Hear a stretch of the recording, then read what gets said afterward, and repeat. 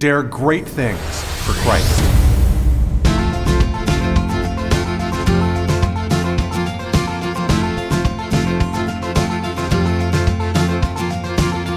Christ calls us to dare great things. In the marketplace, as well as in the mission field, there has never been a time like the present for the spirit of the Catholic entrepreneur. Now is the time for men and women of great courage and great vision to engage our church and our culture. Now is the time to dare great things. And here is your host as we dare great things, Father Nathan Cromly, the president and founder of the St. John Institute. Christian leaders have to do something difficult. We have to constantly balance asserting ourselves and using our talents and being humble before God. Errors can happen in both ways, either by not asserting ourselves or by losing sight of the service we render to Jesus. St. Paul was not unaware of this challenge. In 1 Timothy 5 and 6, he shows St. Timothy the way to make this proper balance and exhorts him to lead while being a friend of Christ. I'm so glad that you all made the time to come today to read this word with me. 1 Timothy 5 and 6. This is the end of the first letter of St. Paul to Timothy, and we're reading it in particular to try to understand what God's message to us is as leaders today. I'm convinced that the Bible still teaches us things that are relevant, actually teaches us everything that's relevant about leading, and is the greatest leadership book ever written because it was written by God himself, and it was written for us so that we could exert the influence that he wants us to exert in this world by being taught by him. I mean, think about it. The one who formed the apostles to go and evangelize and change the entire world, the one who sent the disciples to form a culture that would carry the gospel, don't you think that he would want to instruct them in how to do that?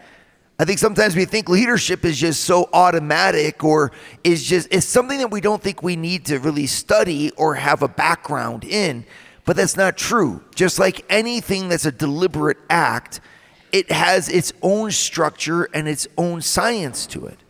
And God, who sends us on a mission, never sends us without equipping us. And so he's equipped us via his word with an understanding of what we are to do to bring his influence instrumentally into this world and into this culture as the leaders that we're called to be. And that is found, of course, in the Bible and in his sacred scriptures. So I'm overjoyed to be at the service of the word here, just opening it with you.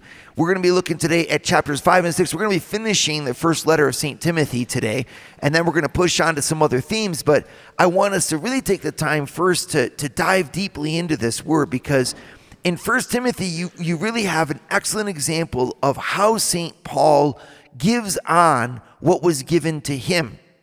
And that already is an insight, because the way that you pass on something to someone else reveals a lot of the way that it was passed on to you. I mean, even if you think practically about onboarding in an organization, right? They say something like 70% of what determines how long an employee will stay with you comes from the way that they were onboarded into their position. If you want to invest in anything, you want to invest in your onboarding process, because that's where the person gets trained in just what they're supposed to do, but also in the company that they're working for. Right? And in the same way, when we see St. Paul onboarding St. Timothy here into the job of being a bishop, you see just how, number one, serious he is. Number two, how strict he is. Number three, how detailed he is in what Timothy's supposed to do. And you really see by the way that he's onboarding, so to speak, Timothy here, just how he must have received it from the Lord. Not saying that the Lord did all this to him, but contained inside of Paul's relationship with Jesus and the way that St. Paul visions his own rule as a bishop, as an apostle, his own role as a minister of Christ, and as an instrumental leader, therefore, of Jesus's rule over the Christian community. You can see in the way that he hands it off to St. Timothy how he saw it himself. And it's almost shocking a little bit when you read 1 Timothy, because Paul's speaking to him with command and with seriousness. It's almost like you think, gosh, has Timothy done something wrong here? What has Timothy done to deserve such a strong tone from St. Paul? And the answer is nothing. I mean, Timothy, first of all, is a saint. And number two, he's a young man. It's not that Timothy deserves to be given such strict and such strong exhortation. It's that the charge itself is such a sacred thing. Now here, Timothy's receiving the charge to be the overseer of the Christian community. And of course, we all understand that to be sacred.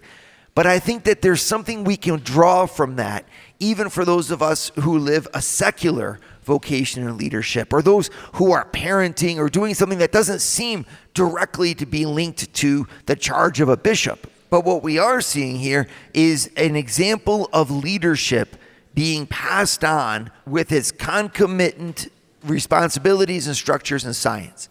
And this is what I want us to then take and apply in our lives. So before we open this word, let's just begin with a prayer and bow our heads. In the name of the Father, and the Son, and of the Holy Spirit. Amen. Come, O Holy Spirit, Father of the poor, illumine the hearts of thy faithful. Open this word to us, that we might understand and love you and become the leaders you're calling us to be. We give you thanks for this opportunity. We beg you for your grace.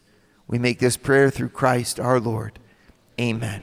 St. John, pray for us. In the name of the Father, and of the Son, and of the Holy Spirit. Amen. All right, one of the things I'm most fascinated about in the job of a Christian leader is that we have to assert ourselves. At the same time, we have to stay humble.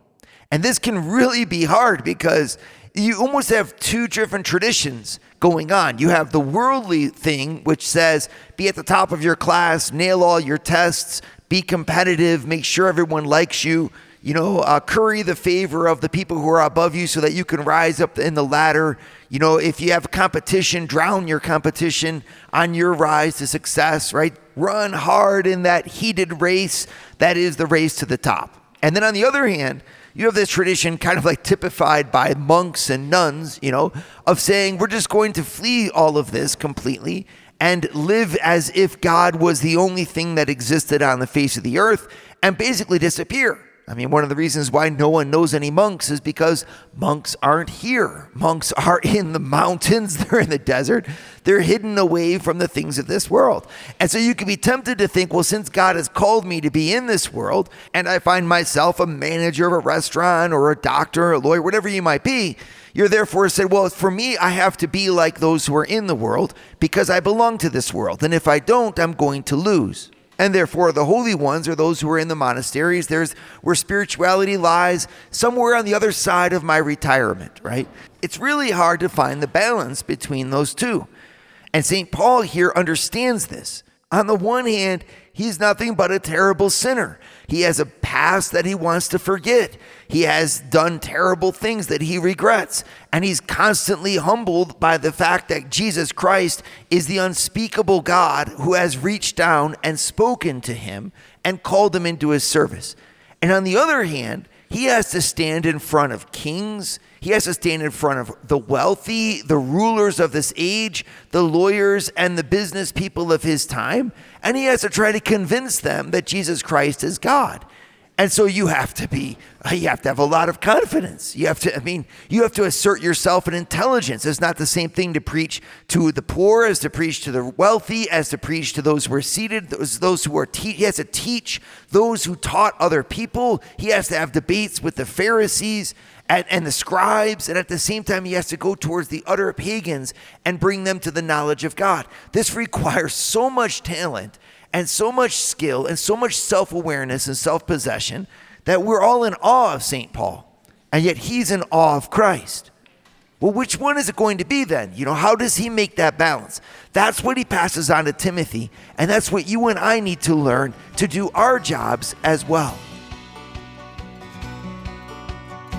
This is Father Nathan. I know that many of you listening are looking for a better place to be. You're not happy necessarily with what's going on in the world. You're not happy with where your life is going, and you wonder if there's any way to go forward. That's why we started the St. John Leadership Institute in Denver, Colorado. The idea is simple. Move to Denver, live with the community of your peers, earn a master's degree in any subject from any university, and become a saint while doing it. Check us out at stjohnleadershipinstitute.org. So in 1 Timothy chapter 5, St. Paul starts to answer the question, how is it that we balance the greatness that we need to have if we're going to have any influence in this world? And God's called us to have that influence, so therefore I have to have a greatness and cultivate my own sense of self and my talents and my skills, and the humility that's the prerequisite of the whole thing. Right? Well, 1 Timothy 5, he starts off, right? And he puts his focus really clearly here on the charge that he's been given. And I think that that's an interesting term. I'm looking here at 1 Timothy chapter 5, verse 21. In the presence of God and of Christ Jesus and of the elect angels, I charge you to keep these rules without prejudging, doing nothing from partiality. There's the beginning of the answer for us right there. Notice how strongly St. Paul puts this. In the presence of God and of Christ Jesus and of the elect angels. So that's 4 levels there of authority for Timothy. The authority of Paul over him, which is huge. He's his spiritual father, and he's the one who's taught him how to be a bishop. He's the one who made him to be a bishop. Then you have the angels. Then you have Christ Jesus. And then you have God himself, all of them, in their presence, looking down at Timothy, right? And it's like, Timothy, in such company, I now tell you, right? I charge you, he says, which means it's a type of commandment, but it's a commandment where I give you this charge, namely do this, keep these rules without prejudging, doing nothing from partiality. Okay, the word in Greek is do these things almost like without any of yourself being involved. This is the key. You see, if I'm going to be great for my own sake, I'm being great unto folly. This is the worldly sense of greatness, where I'm trying to be great so that then I'm ahead of everybody else, so that then everybody thinks well of me, so that then I don't even know. So somehow I can glorify myself. And it's really silly because we're all going to the grave. Nobody remembers the greatest boxer in 3rd century Greece, okay? But at the time, in 3rd century Greece, there was some kid out there trying to be the greatest boxer, and he was sacrificing everything for it. And it's totally silliness because that's why they call it vanity. The word vain actually comes from the Latin word vanum, which means nothingness, right? So vanity is the pursuit, as if it were something important, of things or something that is actually worthless. So the person who gives themselves to vain pursuits is giving themselves to chasing after the wind. I mean, you can think you have something great in an empty box, but it's because the box is shiny. But when you open a shiny and beautifully wrapped box and there's nothing in it, that's the picture of what vanity is. You go after a prize that's in fact worthless. Right? And the world is vain, not because what it's doing isn't spectacular, it's just lacking substance. The things that are on the inside, this is what we must cultivate. And the world in secular vision oftentimes totally neglects the things that are on the inside. And this is where we Christians step in to say the real value of life is on the inside, and we want to manifest that on the outside, but the goal is on the inside. And therefore, if we lead, we need to demonstrate competence. We need to develop our skills. We need to be people who are confident and who shine brilliantly in front of other people. The trick is that the reason we're doing it is not self-aggrandizement, but it's the service of the one whom we love. Like a mother or father who develop themselves so that they can serve their family all the better. Or like grandparents who bestow all of their retirement and their energies of the retirement onto the littlest members of their family so as to build them up. The people who are underneath great people are always happier if the great people who are above them use their greatness to serve them. And this is the model. In other words, to look upon your own greatness and your own self-development as an act of service to the one who is above you. This is why St. Paul looks at Timothy and he's like, Timothy, I'm giving you this job to lead your people, to lead God's people. And this job is no small thing. He goes on, chapter 5, he's talking about rebuking, people. He's encouraging. He's got to treat older people like a father and younger people as brothers, older women as mothers, younger women as sisters. He has to honor widows, make decisions about who's a false widow and who's a true widow. He's got to he's got to rule the Christian community. You can't do that if you're timid and weak. He talked about that already in chapter 4, where he says, don't let anyone put you down. You're at the service of Christ. You stand strong. And in chapter 6, he goes on to say all kinds of things that Timothy has to do that are very difficult. He's got to rebuke false teachers. He's got to teach with all strength the people that are in front of them. Timothy has to deliver, and he has to deliver effectively and consistently. And this takes a great man. But St. Paul reminds him that the secret to his greatness does not lie in himself, but in the fact that he has been empowered and been given a charge to do from the King of Kings. This is how St. Paul puts it here in chapter 6. He says it so beautifully. He says, I charge you in the presence of God, who gives life to all things, meaning to you as well, don't forget it, Timothy, and of Christ Jesus, who in his testimony before Pontius Pilate made the good confession. So he's saying in front of Jesus, who himself spoke well when he was on the earth, to keep the commandment, or the other ways you could look at it, keep your mandate, keep your office, unstained and free from reproach unto the appearing of our Lord Jesus Christ, which he will display at the proper time, he who is the blessed and only sovereign, the King of Kings and the Lord of Lords, who alone has immortality, who dwells in unapproachable light, whom no one has ever seen or can see. To him be honor and eternal dominion. Amen. This is, of course, chapter 6, verses 13 through 16. And it's this immensely powerful vision that Paul gives. He's not underestimating Christ in order to tell Timothy to simply develop his humanity in a vacuum. No, he's extolling Christ and the power of Jesus in order that Timothy develop his greatness in a relationship.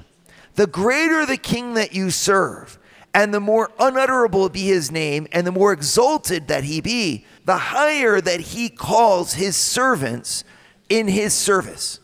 We have to not be afraid of developing ourselves, because we're not developing ourselves in vanity. We're developing ourselves in an act of service. Now, obviously, this is dangerous. Obviously, this could lead us astray in the sense that our inclination will be to grow ourselves for our own sake and to pursue vanity and to exalt ourselves over our fellow human beings. And this is why I think St. Paul is warning Timothy, listen, I'm saying this in the name of God and in the name of Christ Jesus and in his presence. I'm telling you, yes, you must lead. Yes, you must assert yourself. But you must always keep in mind that you are nothing in front of the one who is all, and that you are his instrument. As you assert yourself, it's his greatness and his glory that are going through you. And they will go through you as you assert yourself, but you have to always be humbled before him. In other words, lead out of love. This is Father Nathan. I know a lot of people are formed in leadership in ways that are very practical and efficient. This is good, of course, but is there something more? Coming to the St. John Leadership Institute in Denver, Colorado, young adults are able to learn not only how to lead effectively, but how to lead in the Spirit, anchoring a master's degree and specific business skills in prayer and spirituality. Find out more at stjohnleadershipinstitute.org. In 1 Timothy chapter 6, St. Paul really puts his finger on something that we struggle with as leaders. Leadership requires self-development, which is a kind of richness. Let's just be honest with you.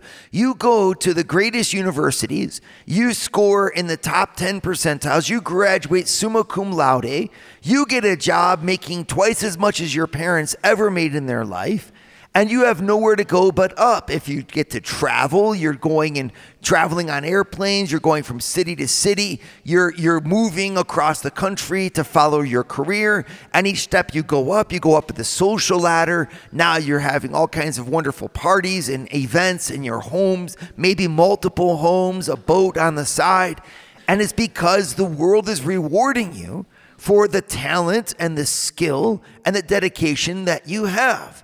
I mean, if you've gone to school for 12 years in order to perform certain forms of surgery, you'd almost say, haven't I deserved all that I've gotten? And that's one question, and it's almost like an independent question here of the Bible. Do I deserve this? It's like, yeah, maybe you do. Maybe you actually do deserve all of that. I have no idea. The question isn't what you have. The question is what you're going to do with it. St. Paul, for example, here in chapter 6, even goes on and he speaks about those who are rich in this present age. And I like this because a lot of times we focus a lot in our Catholicism on the poor. And of course we should. We are all, preferential option for the poor. But what does that leave people who actually have money? Where does that leave them? Well, St. Paul tells them here in verses 17 to 19, as for the rich in this present age, charge them not to be haughty, nor to set their hopes on the uncertainty of riches, but on God who richly provides us with everything to enjoy. They are to do good, to be rich in good works, to be generous and ready to share, thus storing up treasure for themselves as a good foundation for the future, so that they may take hold of that which is truly life. So St. Paul is telling here in Timothy, he's like, listen, for those who are like you, Timothy, either rich in the things of this world, which are possessions, or rich in the things of this world, which are skills and ability and human contact and the ability to speak well and a great personality and a natural sense of leadership, all those things which St. Timothy obviously had to have. St. Paul is saying, if you have those things, don't put your hope in them. That's the first line in verse 17. Don't set your hope on the uncertainty of these things. Rather, set your hope on God. So it's not a question of what you have. It's a question of what you do with it. If you have nothing, you can still serve God. If you have many things, then you must serve God. In both circumstances, the focus of St. Paul here is not on who has and who has not, but on what they do with it. And to whom much has been given, much will be expected. If you have been so blessed and you have worked your tail off to achieve the things that you've achieved in yourself and developed yourself and developed your personality and been able to do all of that, and you did it, of course you deserve in this world a certain amount of comfort. Of course, you paid for it, right? You paid the price. But let's remember at the same time what we are to do with it. The more that we've been given, the more that we must give in ourselves by dedicating yourself to making a positive influence in this world. That this is the call to the leader. And to do that, we have to constantly put ourselves underneath our God, underneath the King of Kings, as St. Paul says, and the Lord of Lords, the only sovereign, who is immortal and brilliant, so brilliant in light you can't even look upon him. So St. Paul exalts God in front of St. Timothy to say, now serve him. And so we as leaders have this marvelous call to really become contemplatives, to live our spirituality from the inside as if it was everything to us.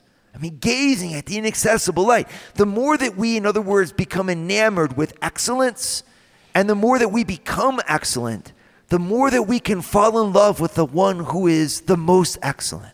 Right? This is the pathway of leadership.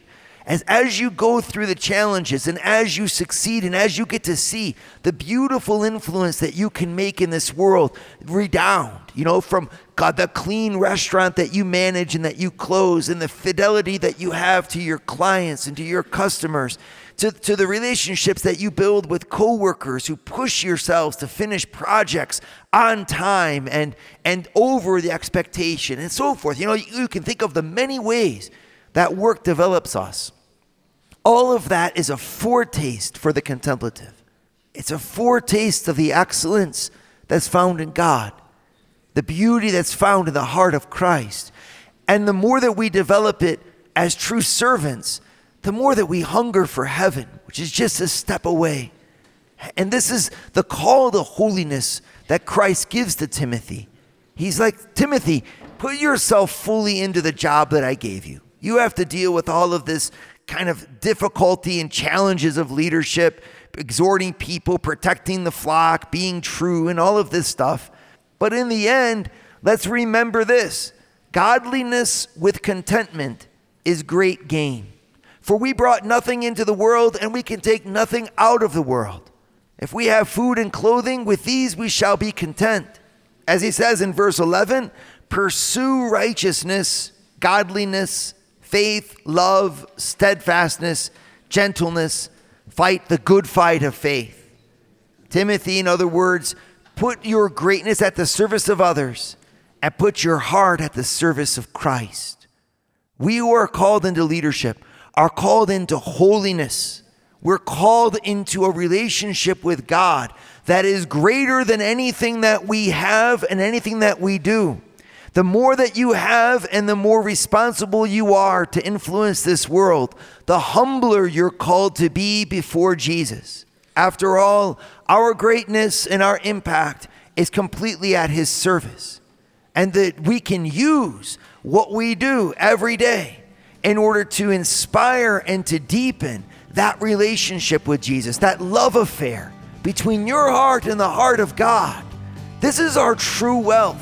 This is our truly great impact. This is what we were made to bring into the world, to bring this world into God. And blessed is he, and blessed are we who have received this incredible vocation. Dare great things for Christ. Share your feedback with Father Nathan. Send us an email at info@stjohninstitute.org. That's info@stjohninstitute.org. And don't forget to subscribe to premium video content to form, unite, and inspire you at Eagle Eye Pro on our website, eagleeyeministries.org. That's eagleeyeministries.org.